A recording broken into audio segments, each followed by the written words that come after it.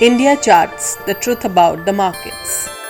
India Charts publishes Nifty Daily, daily video updates, the weekly Elliott Wave Outlook, and the Long Short Report covering all asset classes. Good evening, everyone. This is the 3rd of April 2022.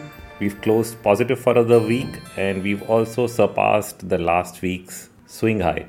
So interesting, closing above the 20-week average gives us a new sign on sense of confidence. We've just posted yesterday the Weekend with India Charts episode 48, completing over a year of the Weekend of India Charts series. And that's a big pat because when we started it last year, it was really a means of making our communication about the daily writings much more clearer.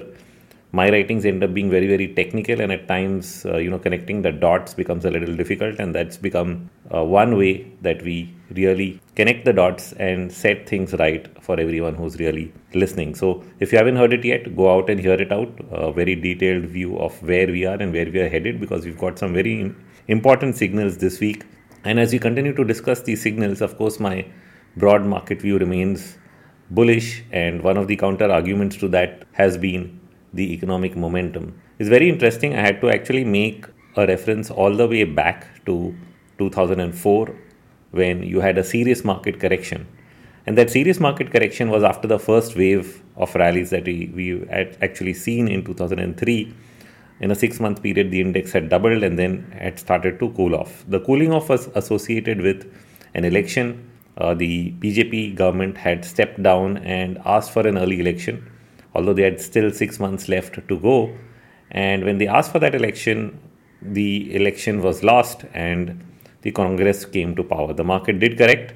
And on the final day, when it announced that they needed one more coalition partner and would be the left, the market hit the lower circuit. Now, that news flow really did not play a part in slowing down the economic momentum. That's the important part. But for that day, because the market went into two lower circuits, it was almost feeling like the worst was here, which means the economy was dead. The market would not move again because historically it was believed that the left was anti-reform and anti-business and would really kill everything. None of that really happened. In fact, the economic momentum simply continued for several years to come. And that was essentially my view at that point of time as well, as I was heading research at Sharekhan.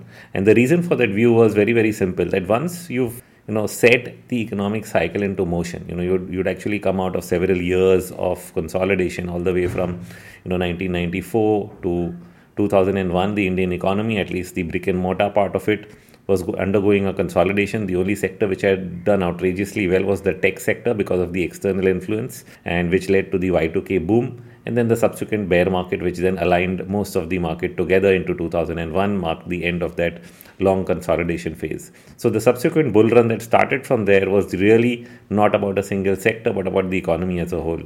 And when that started, once you get that kind of momentum, because it comes after years of people sitting back, not spending too much, a complete new generation entering the market, wanting to upscale and achieve new goals, see greater heights in terms of their personal lifestyle choices, the aspirations that they have from what they really want to do and where they really want to go.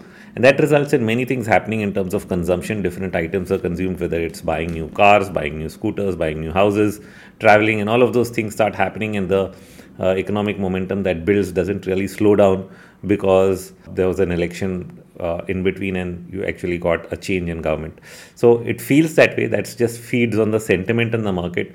But people continue to do what they are doing, and that is really the driver. It's the mood of the public at large that is really the driver of financial market trends. This has in fact been studied in great depth by Elliott Wave International in what they've called now as Socionomics, a complete detailed study of market mood and behavioral trends in the day-to-day lives of people. Everything from watching movies to birth rates and so on have been associated with financial markets, including what we are witnessing right now, a war. These kind of skirmishes which occur, which are negative mood events, are often associated with near-term bear markets. And the size of the bear market can of course differ. We've seen the Russian market fall pretty significantly, but we haven't seen that happen across the world. Even then, social events like civil wars themselves, or any kind of upheaval at a major government level or macro level can always be associated with cycle degree bear markets, and so they're usually larger degree corrections, not smaller degree corrections. And that's sort of what we've seen, I think, in many markets, including ours. Some of the other markets have actually seen deeper cuts during this period. But we're already seeing a recovery in some of those places. For example, Brazil. So Brazil has already seen a 50% retracement in between the pandemic and started to pick up from there. In fact, at the start by January, we had already seen a significant cut in Russian stock prices. And so I actually thought that maybe the correction's done and things would not escalate, which of course ended up being a wrong view, because the decline itself was signaling a negative mood sufficient to trigger something worse off. There are times when we've seen corrections and then nothing worse got triggered and things actually improved. In this scenario, we ended up getting a much bigger outcome in terms of the attacks and the firing, which is still going on, because we are still in a stalemate as far as Russia and Ukraine are concerned. But many markets have started to recover as they've already discounted the worst. We are already aware that a large part of Europe is still not going to completely go off buying of energy from Russia. So while there are some negative effects of all the sanctions that the US has put on, it's not going to lead the whole world into either a third world war or into an outright slowdown. Though there is some slowdown, which is more an effect, I think, of the fears of something happening out of this rather than a real contraction, at least in many other parts of the world. I can't say so much for the US, which is not my closest area of study, but I think everywhere else post the pandemic, there is strong demand for people to really start coming back and living their lives normally, doing the things they were doing before. In India, we can definitely see that in places like travel, hospitality. These trends are very, very strong. The moment you've opened up everything, I was just in Bangalore last week. Flights were packed. Wherever I flew, every seat was taken. The airports are packed. So you're seeing a very, very different trend, I think, outside if you really step out and see what's happening. The sheer momentum. And so that's what I meant right at the beginning. Once you've got economic momentum, people want to do something, they're going to do it, and it's going to have an economic impact. So you just have to figure out which sectors and areas are going to do well and where the demand is. So the domestic demand, at least as far as India is concerned, is pretty strong. And in the meantime, while we've had this correction because of earnings growth over the last year, the valuation levels had significantly normalized at the lows, when we were close to 15,600. Now, of course, we've bounced back 2,000 points from there. But what it doesn't change is the momentum higher that we are now witnessing in stock prices, just like the economic momentum that is already built up.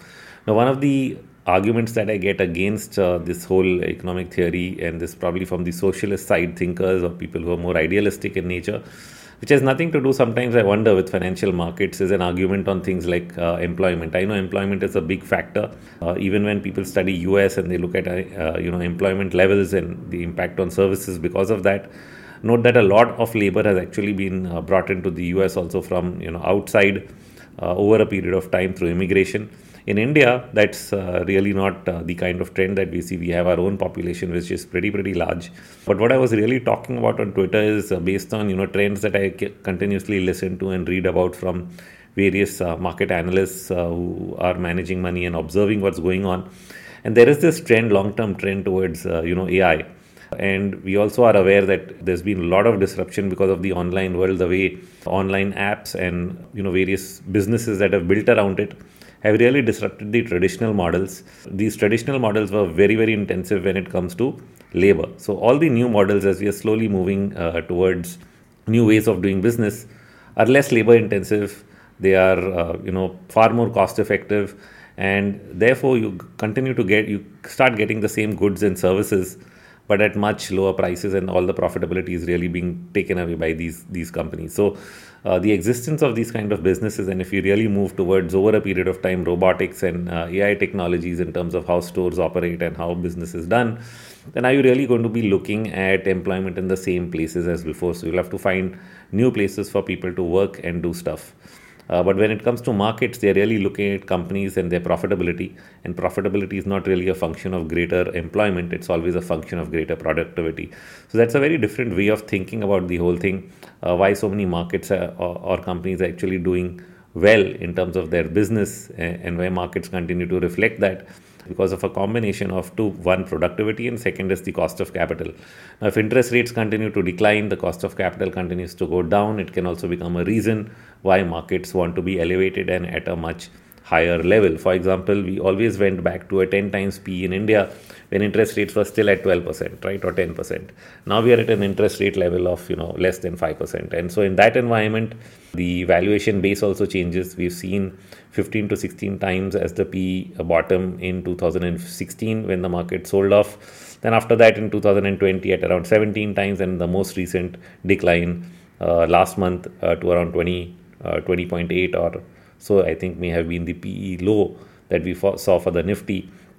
And so this is sort of becoming the base. I think somewhere below 20 is where we are beginning to see the markets find a bottom, and the whole range shifts upwards because interest rates are much lower. Now, of course, in the very short term, we are seeing bond yields rise, not only in India but also in the US. US bond yields have been pushing up.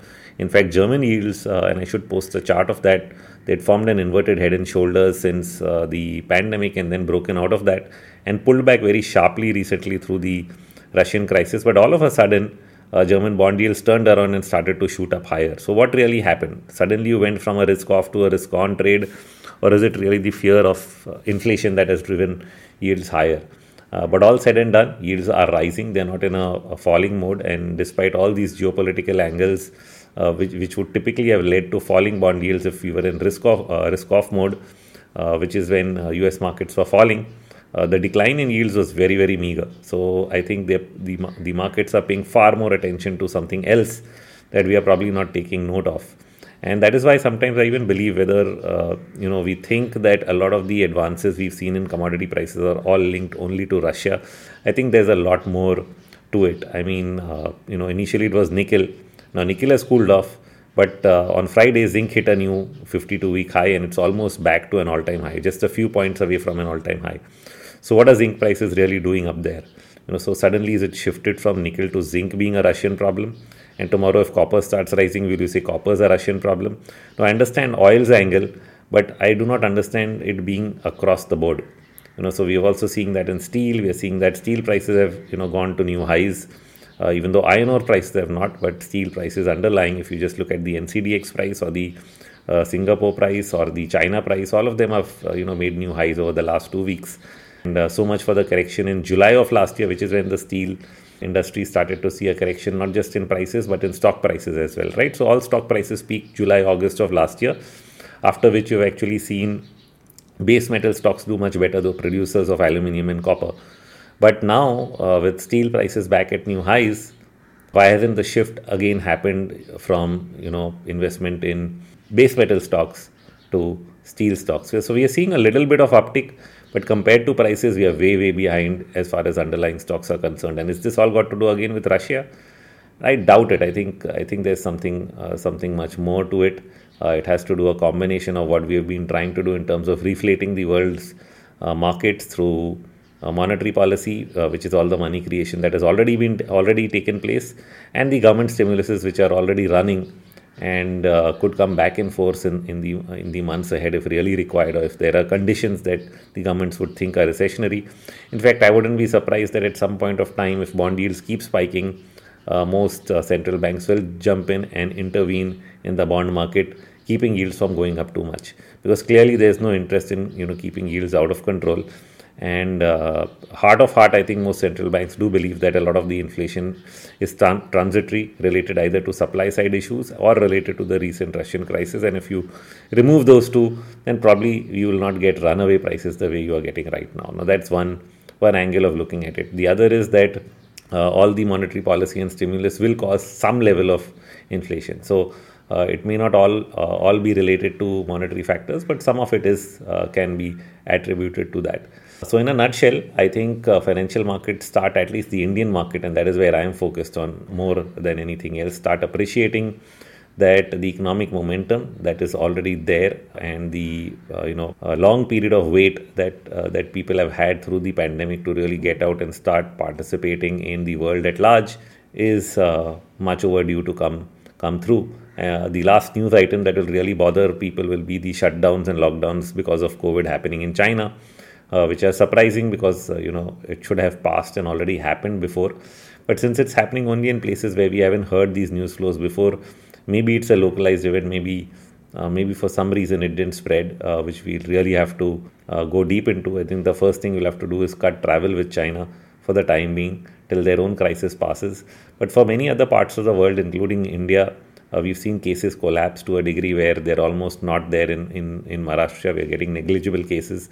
And I think starting from yesterday, they at least that's what I read in the news, if confirmed, they've further reduced restrictions. In fact, wearing of masks is no more a necessary requirement, is what I read in a message.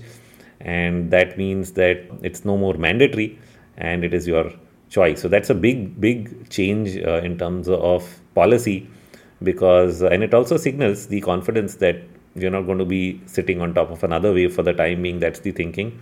And whatever is happening in some parts of the world, like I said, China and maybe a few others, maybe localized events, and the expectations of another fourth or a fifth wave, at least in India, where there's significant vaccination already complete, is sort of almost gone. So that's, I think, good news. And that's why I said the economic momentum that has been bubbling under, because we have a large aspiring population that is waiting to go out there and get things done. I think that's going to really show up in terms of how investments and equity prices perform, because finally equity prices are a reflection of social mood and confidence in life itself, and that is the biggest driver of financial market trends. So I think that sums it up. And like I said, don't miss out on the more detailed analysis we've done in the Weekend with India Charts, or episode 48 streaming, and you can go and listen to the entire 1-hour discussion that we do every week on the website or the app, Android or iOS, wherever you like it. So thank you for listening and see you next time. Nothing in this podcast is investment advice. Views on financial markets are in good faith to expand your understanding of how markets work. Please consult a registered financial advisor for the same. And yes, please share this podcast with everyone you think can benefit from this knowledge.